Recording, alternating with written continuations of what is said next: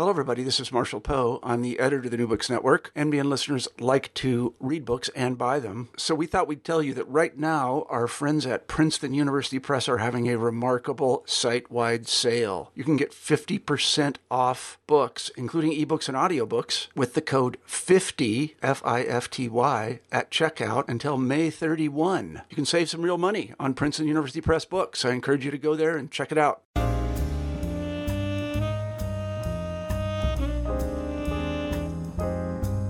Welcome back to New Books in African American Studies, a channel of the New Books Network. I'm your host, Adam McNeil, PhD student in the Department of History at the University of Delaware. Today I'm chatting with Dr. Alicia Gaines about her amazing book published by our friends at the University of North Carolina Press in 2017, entitled Black for a Day, White Fantasies of Race and Empathy. And Dr. Gaines is an associate professor of English at the Florida State University. Welcome to the show, Dr. Gaines. How are you doing today? I'm fine, and thank you so much for having me, Adam.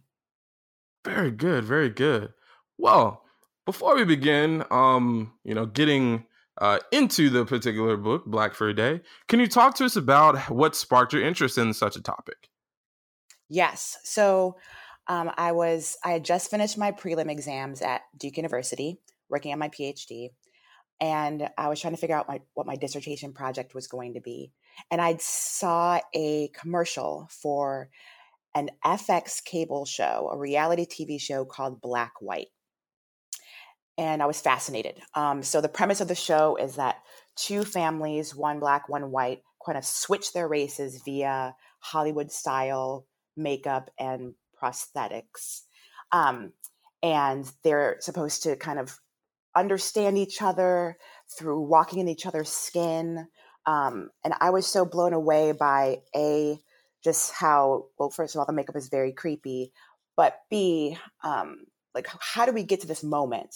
What is the genealogy that has cable executives say, oh, this would be a great idea in 2006.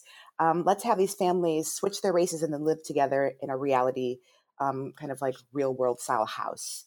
I wanted to know who had done this kind of racial project before the Wurgles and the Sparks did. And that led me back to John Howard Griffin's Black Like Me in 1961. And then with more research, Ray Spriggle and Grace Housel.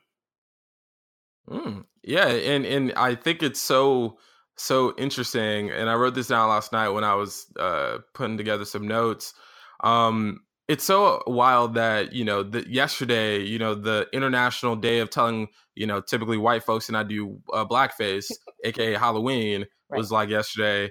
And then also, I guess it would have been the end of the previous week or the beginning of this week with the whole Megyn Kelly situation, where apparently, I guess a 40 plus year old woman apparently thought that blackface was a cool thing and an okay thing in her childhood, right? Yeah, okay. Interesting. And so I think we could see a bit of a genealogical connection to the story that we have here to even literally pertinent events that are going on in the culture right now. The Providence is amazing. And this is another reason why we are happy to have Dr. Alicia Gaines, a Tallahassee person right now. And I'm a FAMU guy. So it was just amazing. I knew I had to have you.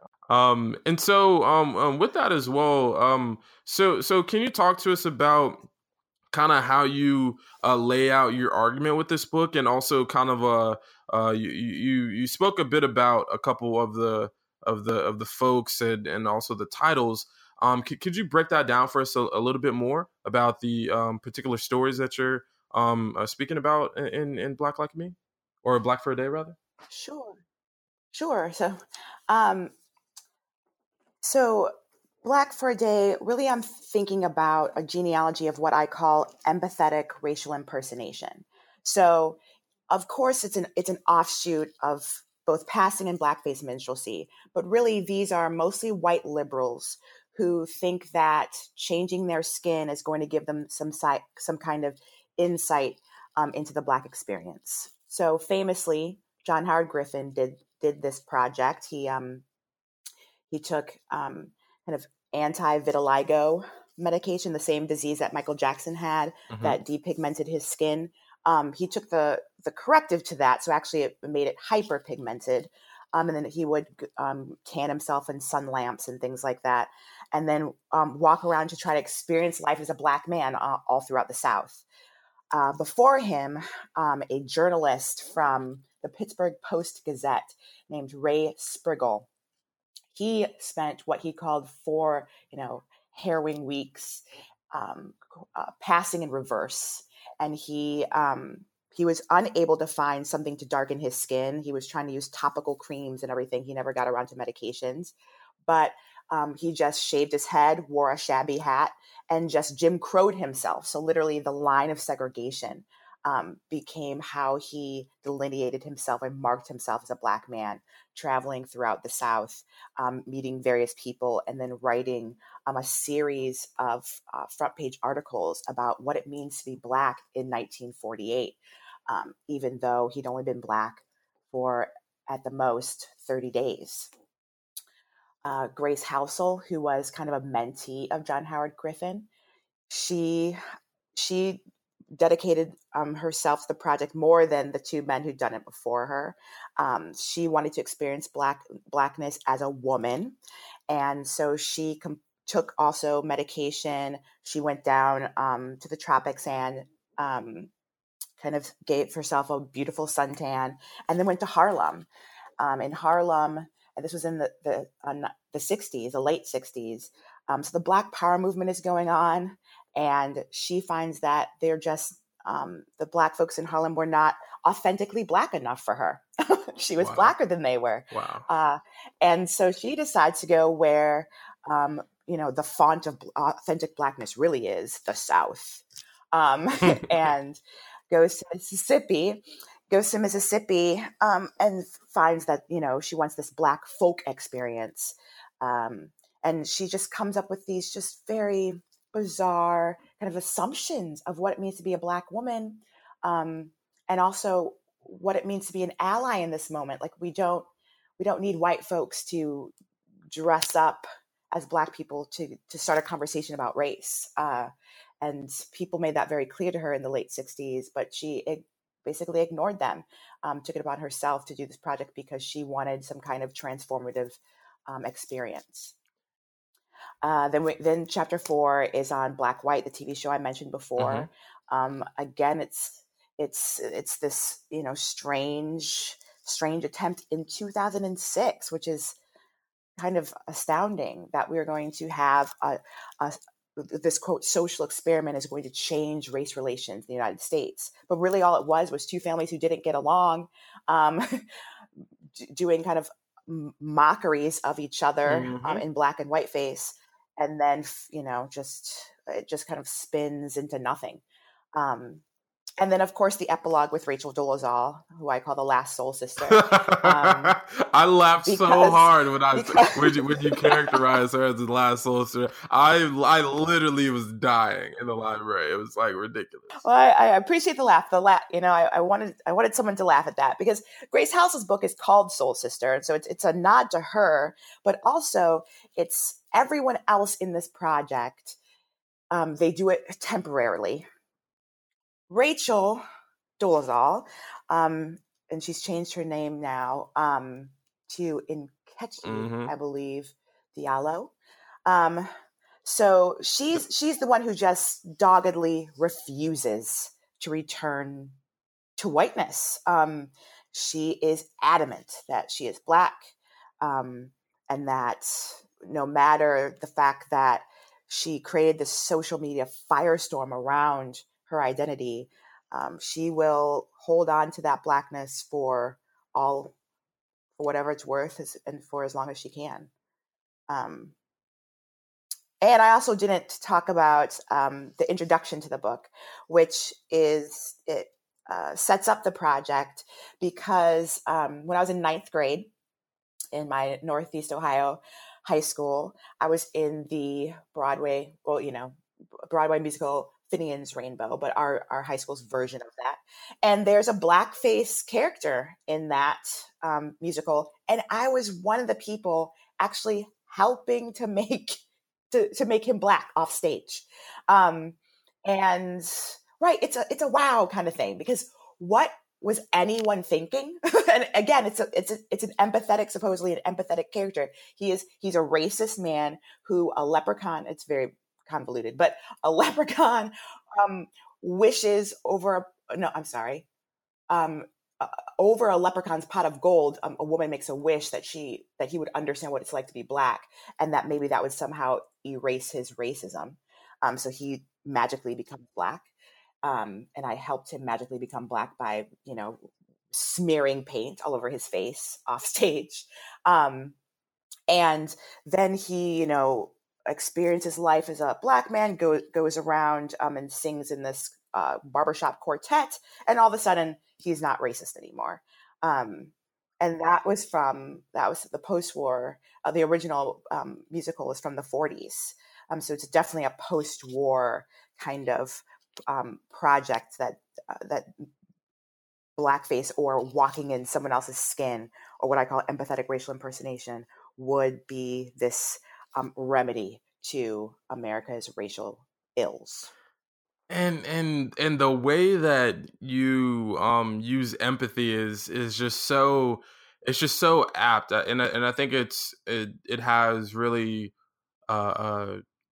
it can be transferred to so many other areas, I think, too, because when I think about how these are not white people with white hoods on their head looking like cone heads, right? These are the white liberals that Jordan Peele, was talking about in Get Out, or his the funny Key and Peele skit where he's being President Obama and going down the line, the handshake line, right?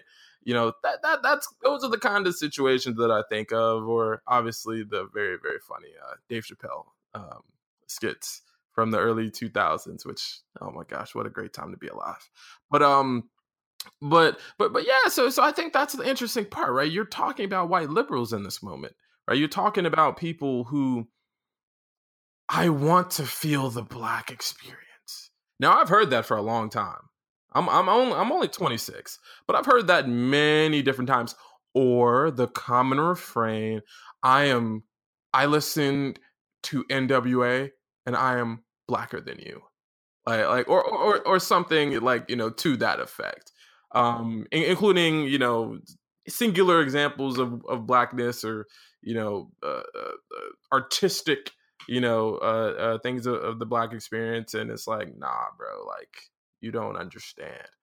But the good thing, but the interesting thing that you do is you interrogate the people that, did literally try to understand by effectively deforming themselves. And so what were the experiences like of many of these folks when they were traversing racial lines in the dangerous Jim Crow times? And obviously Jim Crow is very, very dangerous. Definitely not satirizing that, but satirizing them trying to include themselves in that. Right? What were their experiences like? So it differs with each kind of impersonator, or actor, or whatever you want to say. And right, how do you characterize them? I kind of think of them as impersonators. Okay. And so, or even performers, because they really are often performing their own version and their own interpretation of what it is like is to be Black. None of them ever seek out Black folks to get kind of to understand what it's like. They kind of have their own ideas. So the experiences differ. Ray Sprigle, he's in the 40s. He actually is traveling with John Wesley Dobbs, who's civil rights leader out of Atlanta. And so he's traveling with him, and he doesn't really experience anything, even though he's Jim Crowed himself throughout the Deep South. He actually laments the fact that he doesn't experience any kind of racial terror. He said, gosh, this would be a much better story if something had happened to me, if I failed to serve someone. But at the same time, he performs what I call good niggerhood, because he does not ever push any buttons. He doesn't try to ruffle any feathers. He said he takes his hat off in front of white people and just yes sirs, yes ma'am all the time. He did try to go into a segregated waiting room at one point to see if anything would happen, and nothing happened. But that was the only time that he kind of pushed any boundaries. And so I really believe that because of the chaperoning he had throughout these spaces throughout the South, he was kind of sheltered from maybe what could have happened if he had been traveling alone. John Howard Griffin had a very different experience. Once again, it's a different time period, though. We're almost 10 years later when he starts his project, and he is by himself. He doesn't really want many people to know what he's doing. And once the articles start coming out in Sepia magazine, that's when he starts getting some blowback. He is hanged in effigy in his hometown of Mansfield, Texas, where he literally has to take his family and go to Mexico and hide for a while because things just got a little too hot. White folks did not appreciate the sort of conclusions he was making about Blackness, even though this was happening in a Black periodical.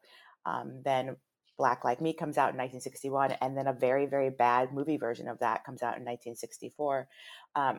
And he articulates about getting the hate stare and that he can't get any work. So he actually experiences some of the consequences of being Black while in the South. Although the kind of conclusions he makes about his temporary time as a Black person and what Black folks go through on a day basis when you don't have the refuge of whiteness to return to, that's the real problem with these projects. There's always whiteness just waiting when you get a little bit too sick of being Black, which is exactly what happens to Grace Halsell. So Grace, I told you she goes to Harlem. Those Black folks are just not Black enough for her. She's Blacker than them. She said they're trying to be like Whitey. Goes down to Mississippi, starts doing day work, as many Black women did in the late 60s in Mississippi. So she is doing domestic work, and she sets up in the book that she's so terrified that a Black man is going to rape her. She repeats it over and over again, especially when she was in Harlem. Well, of course, the twist in the book then, and it's almost a little too neat to be maybe factual. I'll say that. I have my skepticism. So the twist in the book is, she's doing the domestic work in this white man's home. He comes home unexpectedly and tries to rape her. It is in that moment, and she escapes from him, runs out of the house, and basically said, well, I'm done. Like, I'm done being a Black woman. That was a lot. And she transitions back into whiteness and back into her white womanhood, because it was always, there waiting for her. And the Sparks and the Wurgles, the two families in Black-white, their experiences are kind of almost comical, because the white guy, Bruno, who kind of is moving through various spaces in Los Angeles as a Black man, he refuses to see racism. He just literally can't see it. He said, I wish something would happen. Things are happening, like women are clutching their purses and things like that, but they're the kind of microaggressions that he can't see. He wants someone to jump into his face and call him a nigger. And he says it a bunch of times. And he's like, that's the racism that he understands. Like if the KKK were to come and on the whatever lawn that they've rented for this family to stay in, if they were to erect a cross and burn it, that's the racism he could see. He does not see when people are clutching their purses or moving over, crossing the streets. They don't have to walk directly next to them, or jumping off the sidewalk into the streets. They're not touching them. He can't see any of that. He just thinks that's just regular social behavior. He doesn't see when they're followed into the store, or followed around the store when they're in the mall, or the fact that when he goes to a car dealership, and the person immediately says, "So what did we do to get your business?" And it's a little, for those of us who have lived Blackness for a long time, you immediately pick up on, that's a question you would not ask that other person over there. But he said, "Oh, well, he was just so prompt and so eager to talk to us." No, he's surveilling you, and he wants to know why you're here. And he wants to know if you can afford the cars that you're looking at. But he gets none of that. It goes completely over his head. Even though there's a Black family trying to point these things out as they're happening, he refuses. The only time he sees racism is when he feels some hostility from other Black people.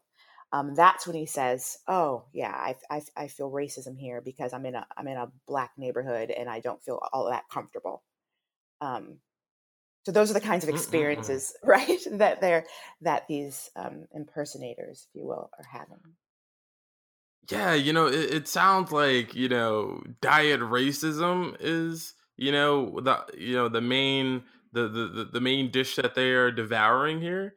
And it's funny because to me, when I think about, a lot of the stories that you talk about, and then, the Black Like Me film that came out, I saw some of the pictures in the book, and I was like, oh my gosh. Yeah, they didn't even Almighty. change his Like eye you color. didn't even try. They didn't even Like I was gonna try. say, you didn't even like that's the thing. It's like that's how they were not like they were serious about making the film, but they were not serious about like, all right, okay, if we want to put to the side blackface is just like outright wrong. All right, Right. we put that to the side. We said that, right? Mm-hmm. So we look at it about the film, right? Come on, man. This is how y'all ain't right. This is how y'all know y'all ain't right. But then also this also brings me to bring it to a more contemporary moment when it was Zoe Saldana played Nina Simone, and the whole world tried to tell her like, no. Not only is it because there have been, okay, we can say that Malcolm X and Denzel Washington skin tone wise are not adjacent. They're just not. Right. But when you look, the only thing that he changed was the hair, and really that's about it. Yeah. But you look at, Zoe Saldana, what did she do? A prosthetic nose? Oh, she did so many things. I mean, she darkened her skin. Zoe had a prosthetic nose. I don't know what was up with that hair. She did so much that it became grotesque. It became cartoonish. It was not just if you have to do this many topical changes to your kind of body landscape to make yourself approximate sort of Nina Simone, then let's have some conversations. And also her doggedness in keeping that role when you know that you are just inappropriate for that role, especially when Nina Simone's body of work was so deeply connected to what she looked like, her brown skin and her thick lips and her nose. That was important to her aesthetic and her politics. So for Zoe Saldana to take that role and just let them do all the things that they did, it was disrespectful to say the least. Yeah, and so like I was trying to draw parallels to Black Like Me and to these different stories, and you had mentioned before about these being performances. I was trying to think about like how do you like I was thinking about as I was reading like as like a secondary piece, how do you articulate what these people are doing, but then also what are the audiences that are taking in this, do you call it art? Are they, how are the audiences, taking specifically, I would guess white audiences, but, also how Black audiences take to these particular performances once they are put out to the world. Because obviously they're portraying these roles, and then there's no point in portraying it if you're not going to then, write about it and interpret it out to the world. So how did that take? Right. Good question. So Spriggle, the guy who did it in the 40s, he was the journalist. He really wanted a second Pulitzer Prize. And he thought that this would be a good way to get to do that. So audiences, his newspaper articles did okay. They did well, but they did not garner him the Pulitzer Prize nomination that he wanted, because it's a bit, it's a stunt. It's not deep investigative journalism. And he wrote a subsequent follow-up book to the articles, and it did like miserable. It sold not very well at all. John Howard Griffin, totally different story. So Black Like Me is sort of the text for these things. It's the one that people know the most whenever I say what my project was or my research. They're like, oh, like John Howard Griffin, that guy. Yeah. So that's why it became, it went from a memoir to the screen. It was a bestseller. It remains on high school and middle school reading lists across the country. So particularly, it hit a cultural nerve in the late 50s, early 60s. And it was for white folks to read. What's striking is just today, I saw some kind of meme about, Black men's health this month. And on the reading list of all this stuff about Black masculinity was John Howard Griffin's Black Like Me. This is Get today, the in hell out 2008. here. Yeah. No. Yeah, dude. So on this list of people like Ta-Nehisi Coates and Kiese Lehman is Griffin, which was I was. Oh my gosh! I wonder how they would feel about being on that kind of list, like right. Ugh. So I was trying to figure out like the source, of who created this list about Black masculinity and put John Howard Griffin on it, but I couldn't figure out what the who the person was or the organization was that was doing this. But it was something circulating on social media all day this morning, and so I mean, he still, for whatever reason, still resonates with people. I always do short polls in my classes: who's ever heard or read this book? And still I'm getting hands that go up. Oh yeah, I read that in high school. I read that in middle school. Now that's just so inappropriate. It's so deeply inappropriate. How about you read something written by a Black person? How about we just retire? But there's something which is kind of my curiosity about it. There's something compelling that about these projects that even to come again to them in 2006. There's something deeply compelling about, oh, can I experience the other, but kind of flirt with it in a casually dangerous way, because I know that A, I can get a book out of it or a TV show, and B, I don't have to be this permanently. It's always temporary. Even when Rachel Dolezal says that she's never going back, she still has the option to go back, and that's what makes it completely different from everyone else who identifies as Black. As far as Grace Halsell's reception, very different because it was a Black Power movement. Like I said, people were literally writing to Ebony saying she had a big spread to promote the book in Ebony of all places. I was like, wow. Yeah, 6-page spread. And people are writing letters to the editor, like, what is this? Like, we don't need you. Thank you. We've got it from here. Please, no one asked you to do this. Even in the book, she talks about someone who critiques her, saying, like, why are you here in Harlem?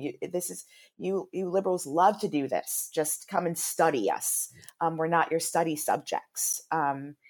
And she dismisses all of those critiques and insists on doing it anyway. And, she Grace Halsell doesn't just become Black. When she's done with Blackness, she becomes Native. When she's done with that and writes that book, she tries to pass as an undocumented Mexican migrant worker, which is fascinating because how do you fake not being a citizen? And she's crossing. In this moment, oh my God, absolutely, citizen shit. Absolutely, good God Almighty. Yeah. So she's really, really trying to find herself through this kind of exploitation of otherness, and she does it multiple times, but is lost kind of to the annals of history because no one really remembers her for doing it. And you know, this is the interesting part, and I didn't know if I was going to ask you this, but your last couple of minutes made me think about it. So as you're writing this book, what is the time frame in which you're writing it specifically? Because I only ask that because when I think about the fact that the Rachel Dolezal bit is your epilogue, um, as far as like your writing process, how did you go, like what was the time frame at which you were writing this? Because I think that is like a fascinating thing that I'm thinking about right now. Yeah, I probably did most of the writing between 2012 and 2000 to 2016. It came out in 17. So right around there. Okay. And like I said, I asked that because I was thinking, you know, when as you're talking out, I was thinking like, man, and I mentioned this to you offline, like, what the hell would this book be like if you wrote if you began it, shall you say, in 2014, and then you know now you are, you know, you complete the book in 18 and it comes out next year. Like I really wonder because you know, do you watch Insecure, or have you seen any of the episodes of? Okay, so you know. Oh, okay. So I wanted to make sure. So, Issa's coworker, well, it's not really just her coworker, just her whole office, right? They are these white nonprofit working on behalf of quote unquote urban black children or black and brown kids, and you know, kind of like this. The how they're portrayed is very much in line with what a lot of what you're talking about here, about this racial empathy. And though they're not putting on blackface, some of how they act is as if, you know, it's really shenanigans, portrayed as being, you know, down. Yeah, man. Dude, like I remember, like in the you know, when crunk music and everything was really hot in Atlanta and throughout the country in the early mid 2000s, I would be out with friends, and you know, we'd have these white folks, you know, be like, yeah, can you teach me how to Dougie, man? And I'm like, man, get the hell about my face, bro. Like, no, hell no, man. Because, you know, they're trying to, it's, you know, it's jingoism, man. And so, you know, hey, if I want to dance, I'm a do the dance because I feel like it, not because you are the puppeteer putting your hand up in my body and making me move. Nah, man, we ain't doing that. Right. So, you know, your book brought back so many memories, and many of them being in Tallahassee. Right. And so, whew, yeah, there's a whole bit. Even I'm a big country music fan, and so I was at a concert at the I forget the museum that's out in the sticks, but and so, you know, we had a country artist, Luke Bryan, come, and I remember we were out, you know, doing our legally appropriate thing, and I had this woman from Florida State, a white woman, be like, "Oh my gosh, you would fit in so great at Florida State." I was like, what does that mean? Like, I'm not gonna lie, I was drunk, but then I was like, oh, whoa, I sobered up real quick. I was like, nah, man, right. Like I don't know, like don't get it twisted. Like, I don't know who you think you're, like, yeah. So it was just one of those, like, really, you know, really, and to a certain degree, a lot of this racism is sobering, right? It will sober you up in a state of, you know, hysteria, and not in a situation that you would choose. And so that's why I think this book is so powerful and so important. Because for so many people, I think that it's the blackface, God knows, I hope isn't reminiscent of real life. But what it does do, it provides more of a contemporary, modern genealogy for this that obviously connects back to Jim Crow minstrelsy in the 1820s and 1830s. But, you know, it's very reminiscent of our time today, and why we should not be surprised that somebody like Megyn Kelly would say that, what she said in 2018. Right. And I really do think that when you the fact that this is done by like well-intentioned people, supposedly, really helps get at the kind of the lie of white liberals, who are the ones who are supposed to be, quote, allies, and are often doing a lot of the damage to folks of color, because they're not listening, because they're assuming, because they want to be down, like you said, and so to do that, they're taking all bits of types of cultural appropriation, wanting us to be their friends to make them look cool, so or they can have some kind of purchase in different spaces. That's kind of the insidiousness of it. I'm so tired of allies. I don't need any more allies. I need co-conspirators at this point, because we are at a point where just being empathetic is not enough. That is clear from the kind of socio-political moment that we're in right now. And so we need white folks who are willing to not just be empathetic, but be empathetic plus something else. And I think the something else is to take some risks, and to not just wear a safety pin and a pussy hat and say that their work is done.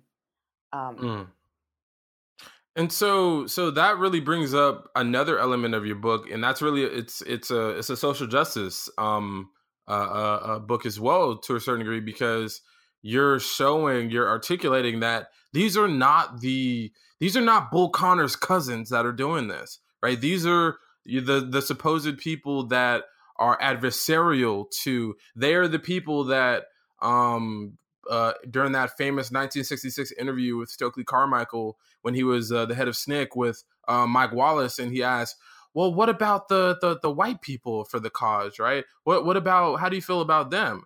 And Stokely Carmichael says, if they're for the project of Black freedom, then they should be able to go on the ride that Black people take them on, right? So if you really are about helping, right, not allying, but actually being co-conspirators in the cause, then you're gonna have to take a back seat to what Black people want, and white, and that's why I think when one of the parts I loved about your book was that it was I just loved how it was written. Like it was so amazing. And so there was a particular part with there were a couple of bits in the quote unquote last Soul Sister chapter.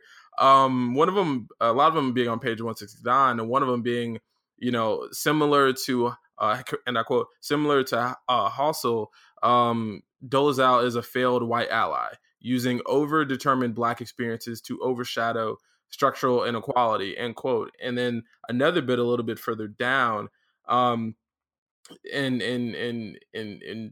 what Dolezal says, in yet another interview, she claims, and I quote, sometimes how we feel is more powerful than how we're born, end quote. And then you say, Dolezal's self-definition of Blackness is the epitome of white privilege. And I was like, oh, yeah, you doggone right. You doggone right.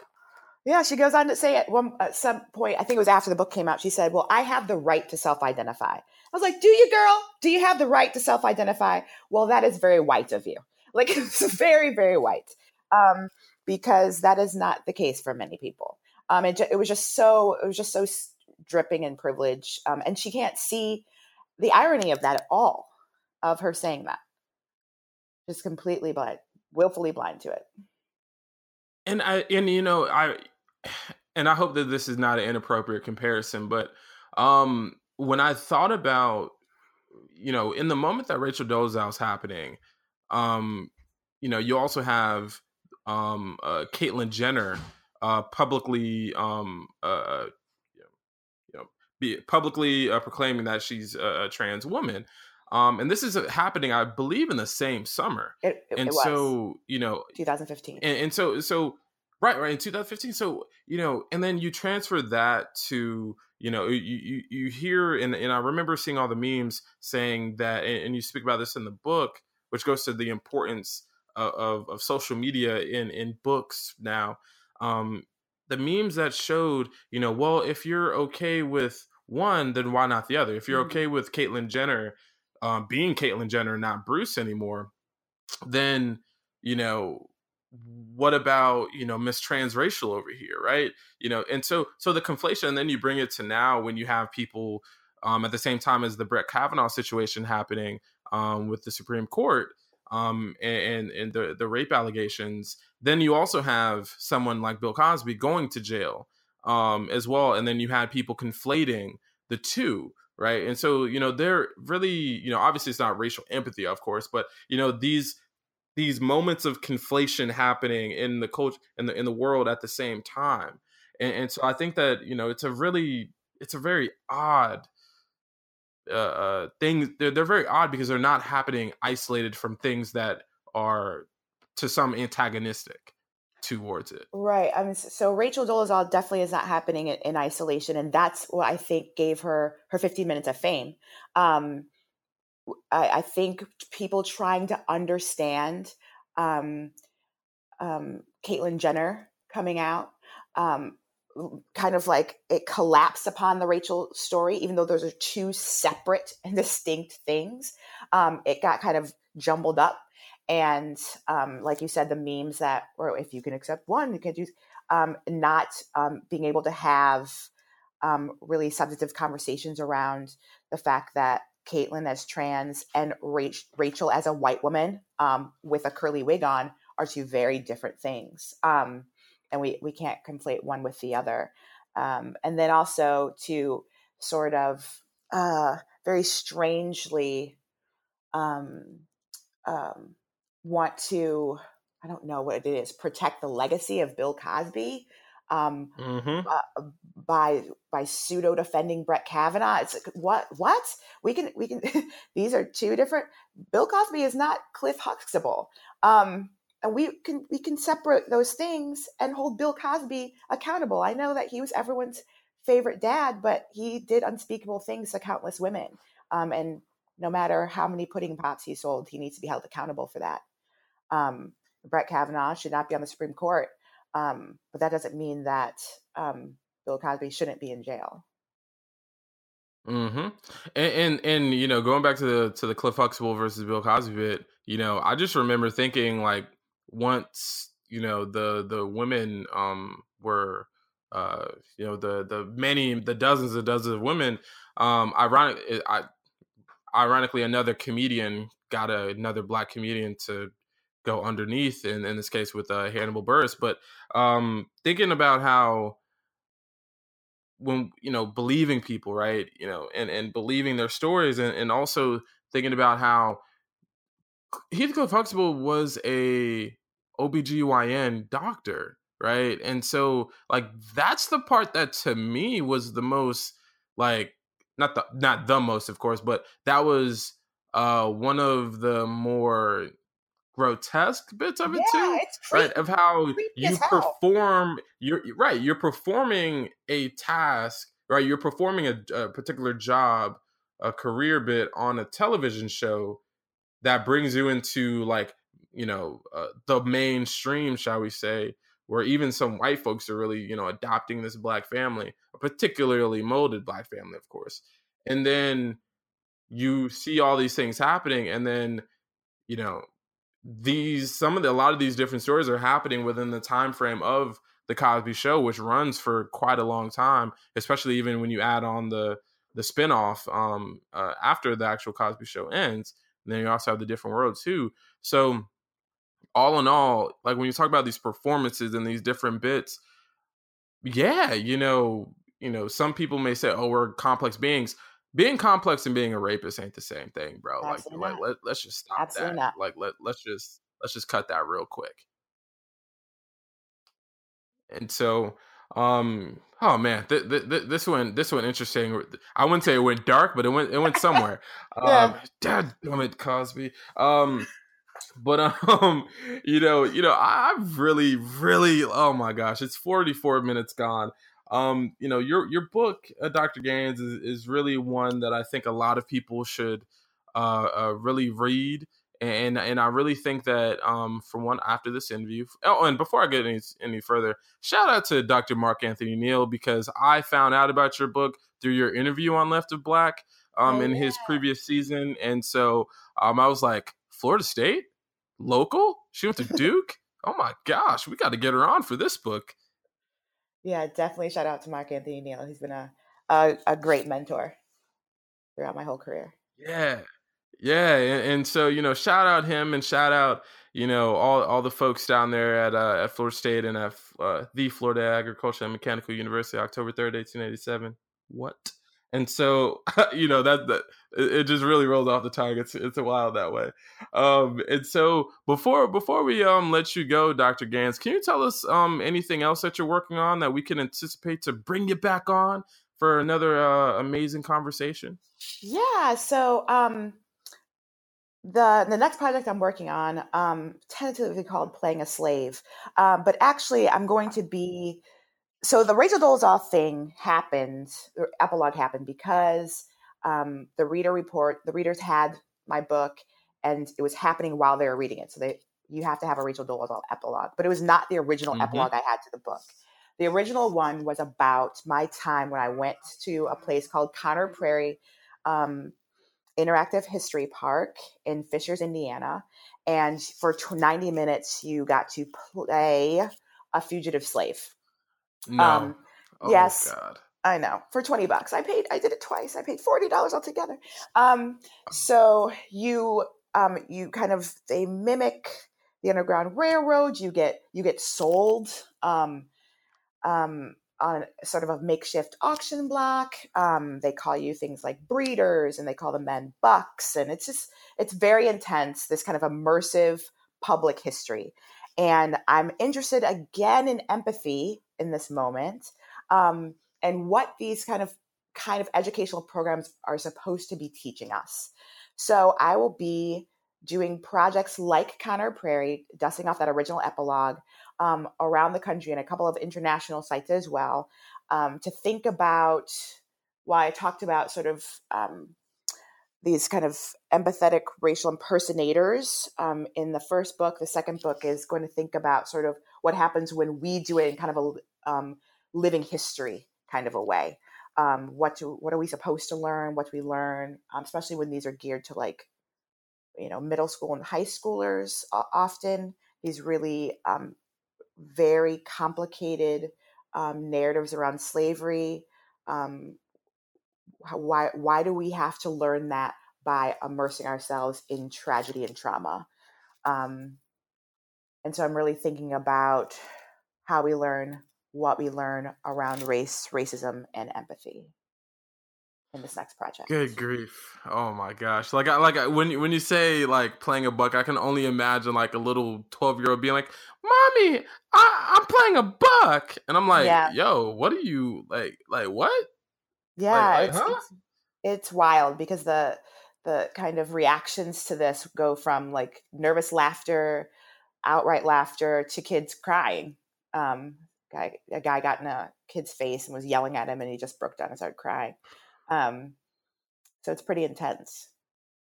And it does sound like that, and I've heard of many different stories as a public historian who's been in these random places in America, and the knowledge that people bring and the places that they go to for this. It's like it's like an exhibition. It's really one of those situations where I'm just thinking like, for one, how the hell did you why do you think that, for one?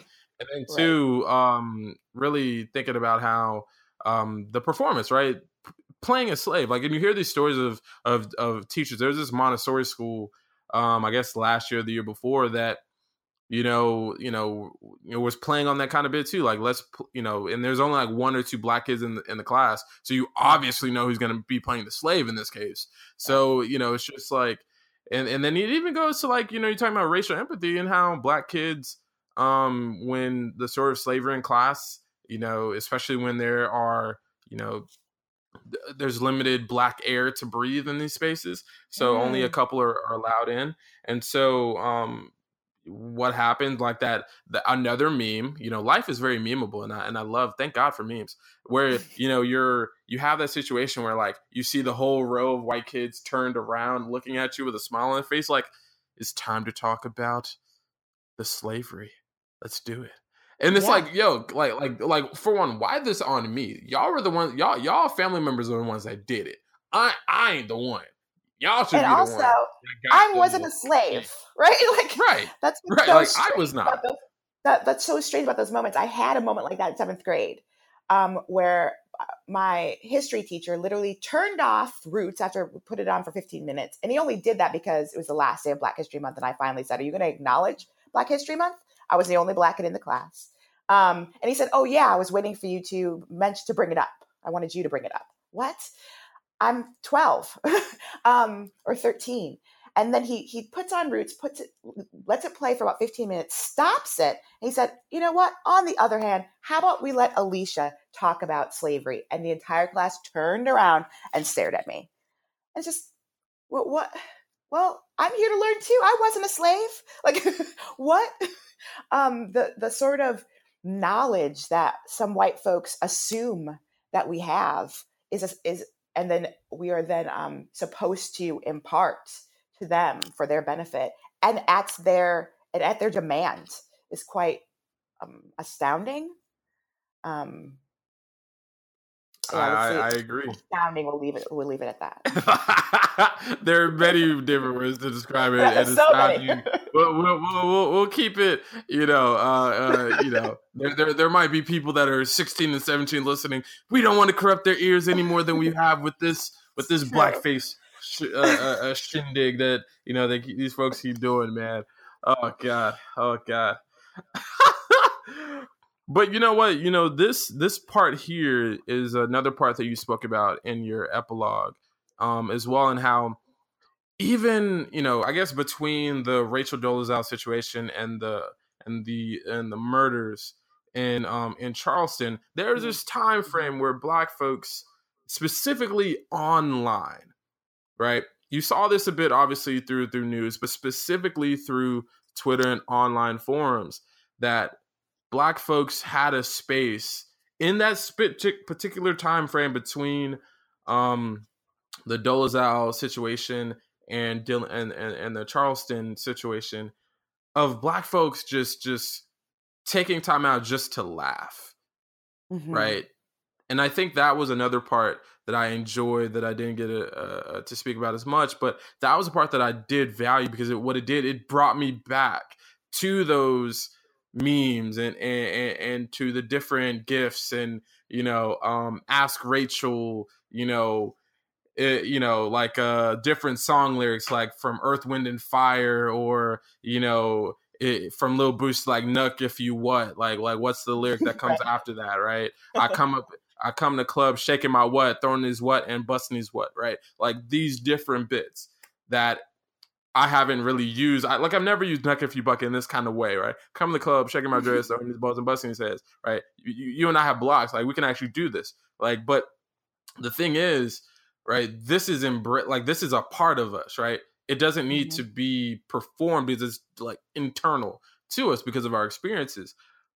But also, Black folks having like Eddie Murphy did in the 80s with this as well, as you characterize. Black folks have the chance to just laugh at the ridiculousness of it, right? And we are the curators of that intellectual space of laughter, and that's important. And I think that's very important too. And I really appreciated you for bringing that to the fore as well. Yeah, I mean, that was a rough summer, and it's been a series of rough summers in the Black Lives Matter movement. And sometimes there's some catharsis in just laughing. I was going to say we were laughing at her, laughing at definitely, sort of Rachel's brazen Blackness. It was nice to have that kind of, kind of cookout moment and just have some catharsis. And we definitely need that. And thank God it's November, because we have Shirley Caesar and her 2 years long. I got beans, greens, tomatoes, and You know, we got, it's November 1st, so we can dust that off and bring that clip back. We can bring back the hashtag Black Thanksgiving. Black Thanksgiving, yes. At Black Thanksgiving, hashtag. And oh God, those are what I see as, like, when people try to down social media and down Twitter, I'm like, there's bad things everywhere. And so this is a good part about Twitter, and Black Twitter and the Black spaces that we carve out in this white world, or this white, it's partially a white world, of course, but that's a whole nother book. But but nevertheless, Dr. Gaines, I've appreciated all 5 minutes exactly. Oh wow! Yeah, it's gone by really quick. Oh my gosh! But hey, that's what happens when you're amongst friends and you're having fun. It's true. And so once again, folks, we have had the honor of having Associate Professor of English at Florida State University in Tallahassee, Florida, Dr. Alicia Gaines, talking to her about her amazing book published by our friends at UNC Press, entitled Black for a Day: White Fantasies of Race and Empathy. And good God Almighty, this has been an amazing conversation. And we cannot wait for you to come back again. Okay, great. Thank you so much. It's been really fun. Very well. And once again, folks, my name is Adam McNeil, doctoral student at the University of Delaware in the Department of History. And it's been a pleasure to have Dr. Gaines on the show. And until next time, folks, this is Adam McNeil once again. Over and out.